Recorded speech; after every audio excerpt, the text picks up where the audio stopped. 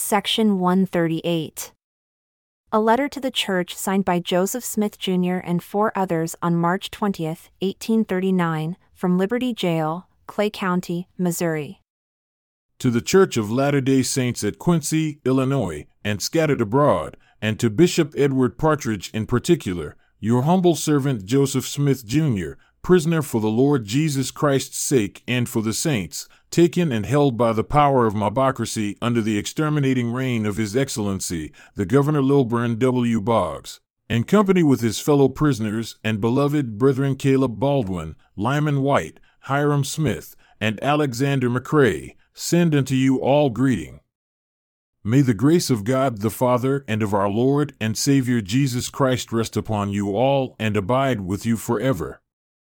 May knowledge be multiplied unto you by the mercy of God, and may faith, and virtue, and knowledge, and temperance, and patience, and godliness, and brotherly kindness, and charity be in you and abound, that you may not be barren in anything nor unfruitful. For inasmuch as we know that the most of you are well acquainted with the wrongs and the high-toned injustice and cruelty that is practiced upon us, whereas we have been taken prisoners, charged falsely with every kind of evil, and thrown into prison, enclosed with strong walls, surrounded with a strong guard who continually watch day and night, as indefatigable as the devil is in tempting and laying snares for the people of God. Therefore, dearly beloved brethren, we are the more ready and willing to lay claim to your fellowship and love. For our circumstances are calculated to awaken our spirits to a sacred remembrance of everything, and we think that yours are also, and that nothing therefore can separate us from the love of God and fellowship one with another, and that every species of wickedness and cruelty practiced upon us will only tend to bind our hearts together and seal them together in love. We have no need to say to you that we are held in bonds without cause, neither is it needful that you say unto us, we are driven from our homes and smitten without cause. We mutually understand that if the inhabitants of the state of Missouri had let the saints alone, and had been as desirable of peace as they were, there would have been nothing but peace and quietude in this state unto this day. We should not have been in this hell, surrounded with demons, if not those who are damned, they are those who shall be damned, and where we are compelled to hear nothing but blasphemous oaths, and witness a scene of blasphemy, and drunkenness, and hypocrisy, and debaucheries of every description.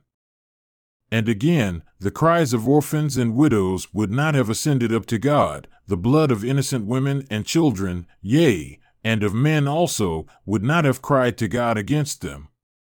It would not have stained the soil of Missouri.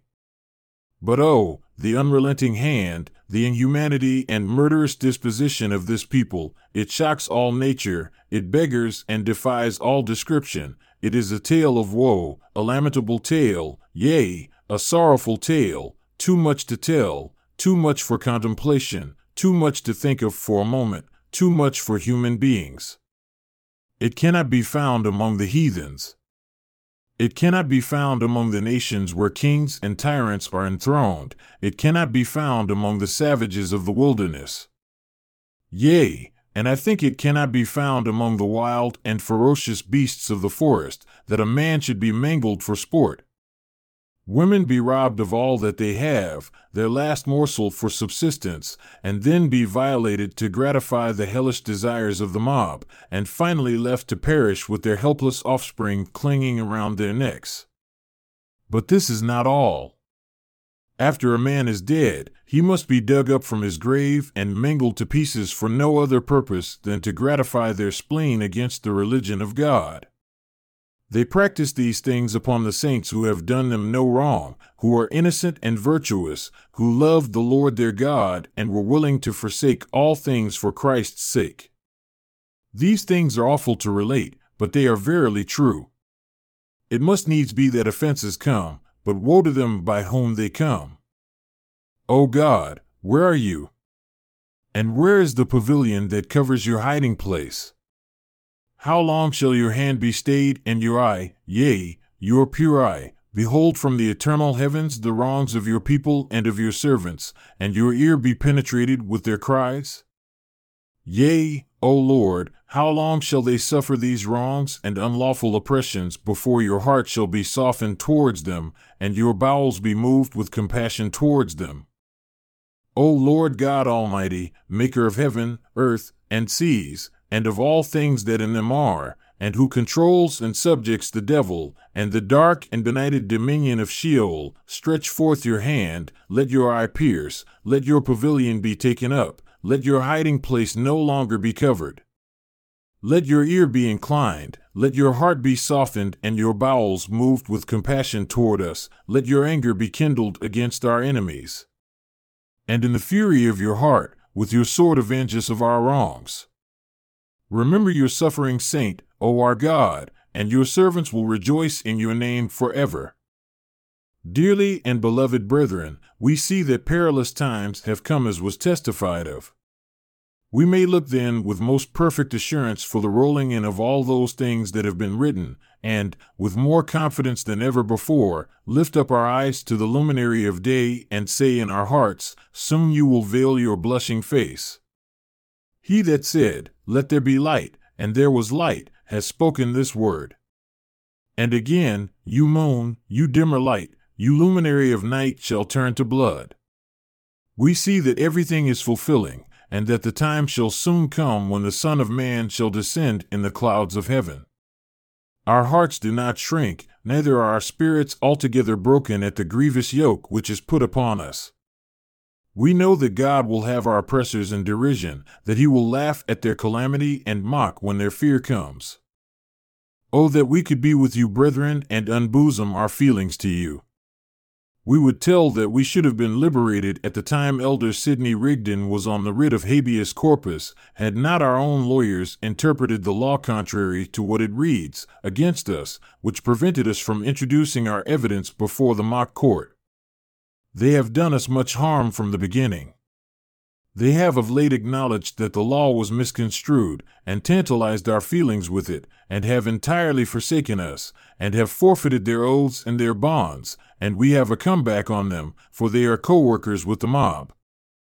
As nigh as we can learn, the public mind has been for a long time turning in our favor, and the majority is now friendly, and the lawyers can no longer browbeat us by saying that this or that is a matter of public opinion, for public opinion is not willing to brook it, for it is beginning to look with feelings of indignation against our oppressors, and to say that the Mormons were not in the fault in the least. We think that truth, honor, and virtue, and innocence will eventually come out triumphant.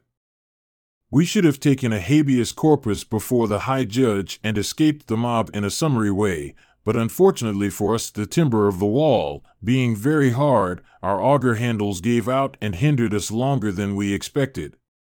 We applied to a friend, and a very slight and cautious act gave rise to some suspicion, and before we could fully succeed, our plan was discovered. We had everything in readiness but the last stone, and we could have made our escape in 1 minute, and should have succeeded admirably had it not been for a little imprudence or over-anxiety on the part of our friend. The sheriff and jailer did not blame us for our attempt. It was a fine breach, and cost the county around some, but public opinion says that we ought to have been permitted to have made our escape, that then the disgrace would have been on us. But now it must come on the state that there cannot be any charge sustained against us, and that the conduct of the mob, the murders committed at Haun's Mill, and the exterminating order of the governor, and the one-sided, rascally proceedings of the legislature, has damned the state of Missouri to all eternity. I would just name also that General David or Atchison has proved himself to be as contemptible as any of them. We have tried for a long time to get our lawyers to draw us some petitions to the supreme judges of this state, but they utterly refused. We have examined the law and drawn the petitions ourselves, and have obtained abundance of proof to counteract all the testimony that was against us, so that if the supreme judge does not grant us our liberty, he has got to act without cause, contrary to honor, evidence, law, or justice, sheerly to please the devil. But we hope better things, and trust that before many days God will so order our case that we shall be set at liberty and take up our habitation with the saints. We received some letters last evening, one from Emma, one from Don Carlos Smith, and one from Bishop Edward Partridge, all breathing a kind and consoling spirit. We were much gratified with their contents. We had been a long time without information, and when we read those letters, they were to our souls as the gentle air is refreshing.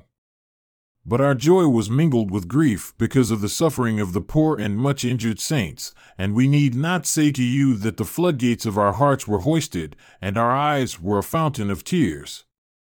But those who have not been enclosed in the walls of a prison without cause or provocation can have but a little idea how sweet the voice of a friend is.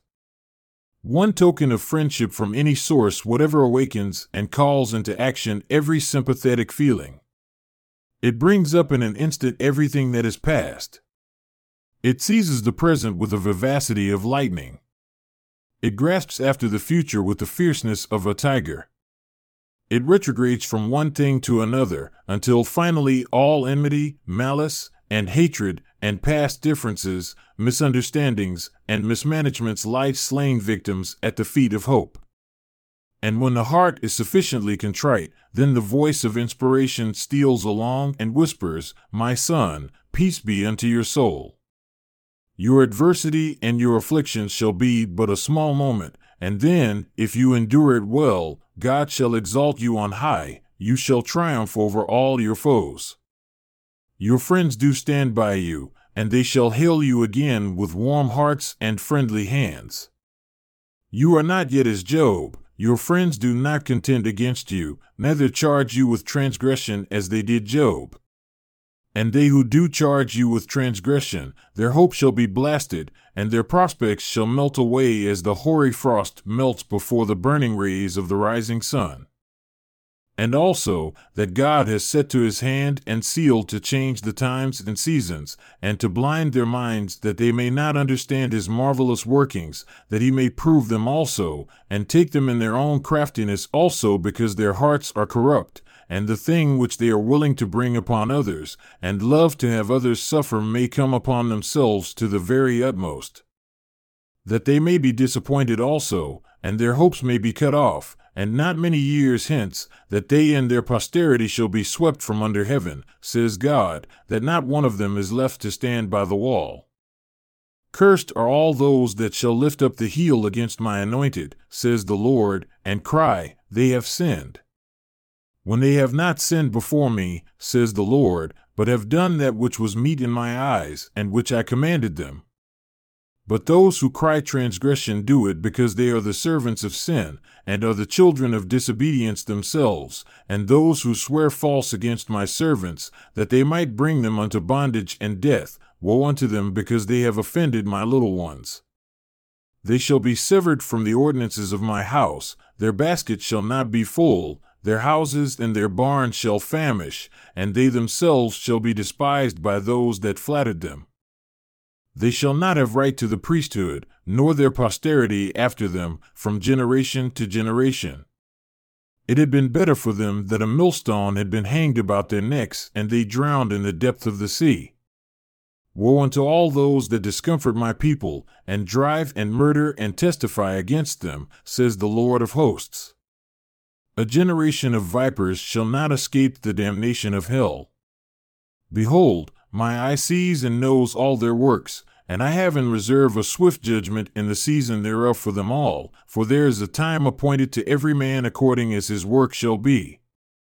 And now, beloved brethren, we say unto you that inasmuch as God has said that he would have a tried people, that he would purge them as gold, now we think that this time he has chosen his own crucible wherein we have been tried, and we think if we get through with any degree of safety and shall have kept the faith, that it will be a sign to this generation altogether sufficient to leave them without excuse. And we think also that it will be a trial of our faith equal to that of Abraham, and that the ancients will not have whereof to boast over us in the day of judgment, as being called to pass through heavier afflictions, that we may hold an even weight in the balances with them. But now, after having suffered so great a sacrifice and having passed through so great a scene of sorrow, we trust that a ram may be caught in the thicket speedily to relieve the sons and daughters of Abraham from their great anxiety, and to light up the lamp of salvation upon their countenances, that they may hold on now after having gone so far unto everlasting life. Now, brethren, concerning the places for the location of the saints, we cannot counsel you as we could if we were present with you, and as to the things that were written heretofore, we did not consider them anything very binding. Therefore, we now say once for all that we think it most proper that the general affairs of the church, which are necessary to be considered while your humble servant remains in bondage, should be transacted by a general conference of the most faithful and the most respectable of the authorities of the church. And a minute of those transactions may be kept and forwarded from time to your humble servant, and if there should be any corrections by the word of the Lord, they shall be freely transmitted, and your humble servant will approve all things whatever is acceptable unto God. If anything should have been suggested by us, or any names mentioned, except by commandment or thus saith the Lord, we do not consider it binding. Therefore, our hearts shall not be grieved if different arrangements should be entered into. Nevertheless, we would suggest the propriety of being aware of an aspiring spirit, which spirit has oftentimes urged men forward to make foul speeches, and influenced the church to reject milder counsels, and has eventually been the means of bringing much death and sorrow upon the church. We would say, be aware of pride also, for well and truly has the wise man said that pride goes before destruction, and a haughty spirit before a fall. And again, outward appearance is not always a criterion for us to judge our fellow man, but the lips betray the haughty and overbearing imaginations of the heart. By his words and his deeds let him be scanned. Flattery also is a deadly poison. A frank and open rebuke provokes a good man to emulation, and in the hour of trouble he will be your best friend, but on the other hand it will draw out all the corruption of a corrupt heart, and lying and the poison of asps shall be under their tongues, and they do cause the pure in heart to be cast into prison because they want them out of their way. A fanciful and flowery and heated imagination be aware of, because the things of God are of deep import, and time, and experience, and careful and ponderous and solemn thoughts can only find them out.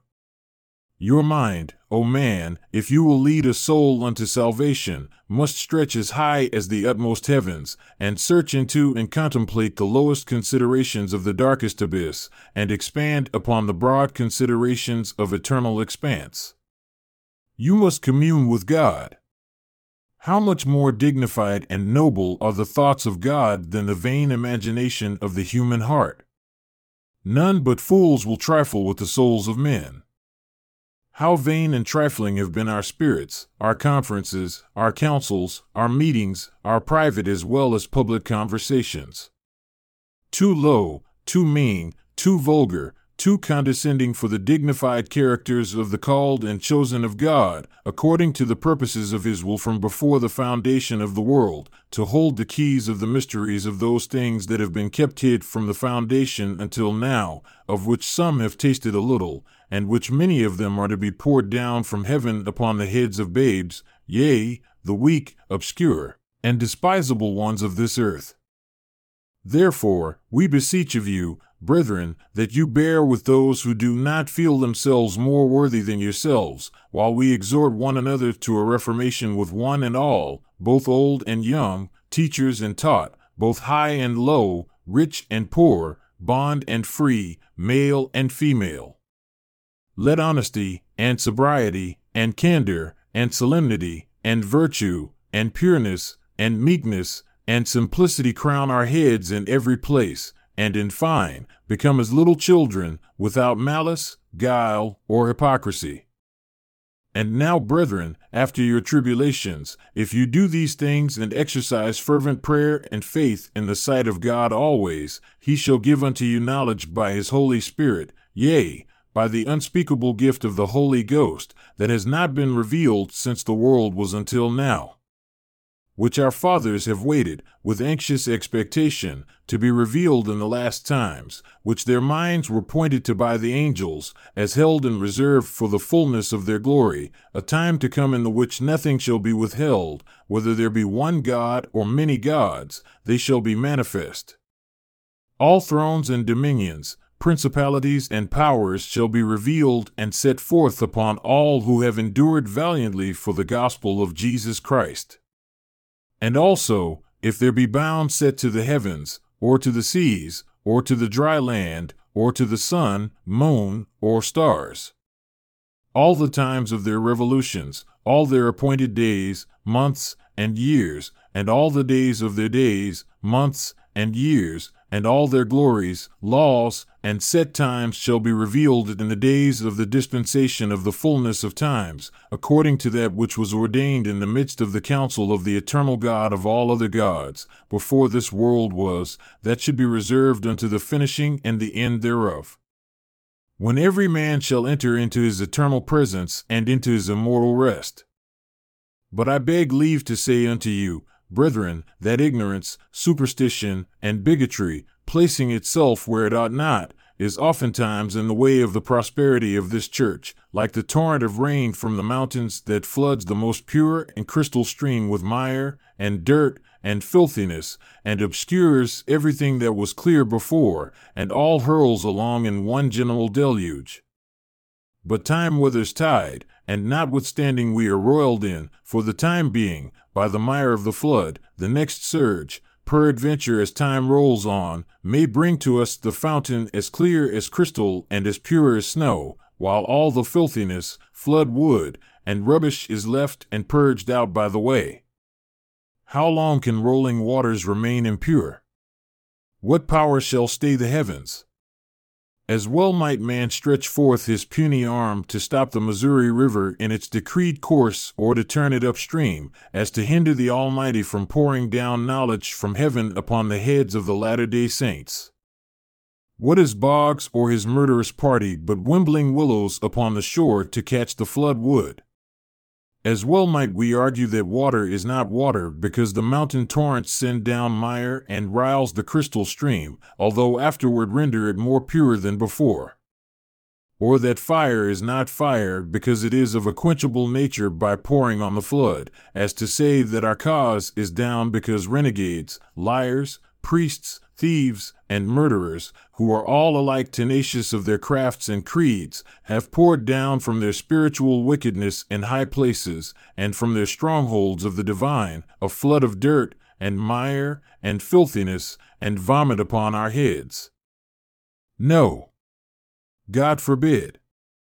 Hell may pour forth its rage like the burning lava of Mount Vesuvius, or of Etna, or of the most terrible of the burning mountains, and yet shall Mormonism stand water, fire, truth, and God are all the same. Truth is Mormonism. God is the author of it. He is our shield. It is by him we received our birth. It was by his voice that we were called to a dispensation of his gospel in the beginning of the fullness of times. It was by him we received the Book of Mormon, and it is by him that we remain unto this day, and by him we shall remain if it shall be for our glory, and in his almighty name we are determined to endure tribulation as good soldiers unto the end. But, brethren, we shall continue to offer further reflections in our next epistle.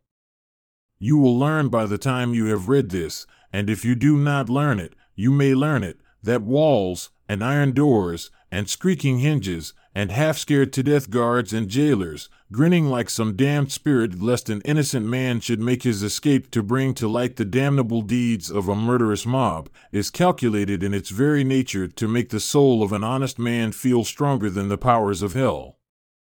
But we must bring our epistle to a close. We send our respects to fathers, mothers, wives, and children, brothers and sisters. We hold them in the most sacred remembrance. I send this epistle to Emma that she may have the first perusal of it. We feel to inquire after Elder Rigdon. If he has not forgotten us, it has not been signified to us by his scrawl. Brother George W. Robinson also, and Elder Reynolds Cajon, we remember him, but would like to jog his memory a little on the fable of the bear and the two friends who mutually agreed to stand by each other. And perhaps it would not be amiss to mention Uncle John Smith and various others. A word of consolation and a blessing would not come amiss from anybody while we are being so closely whispered by the bear. But we feel to excuse everybody and everything, yea, the more readily, when we contemplate that we are in the hands of worse than a bear, for the bear would not prey upon a dead carcass. Our respects, and love, and fellowship to all the virtuous saints. We are your brethren, and fellow sufferers, and prisoners of Jesus Christ for the gospel's sake, and for the hope of glory which is in us. Amen. Joseph Smith, Jr., Hiram Smith, Lyman White, Caleb Baldwin, Alexander McRae.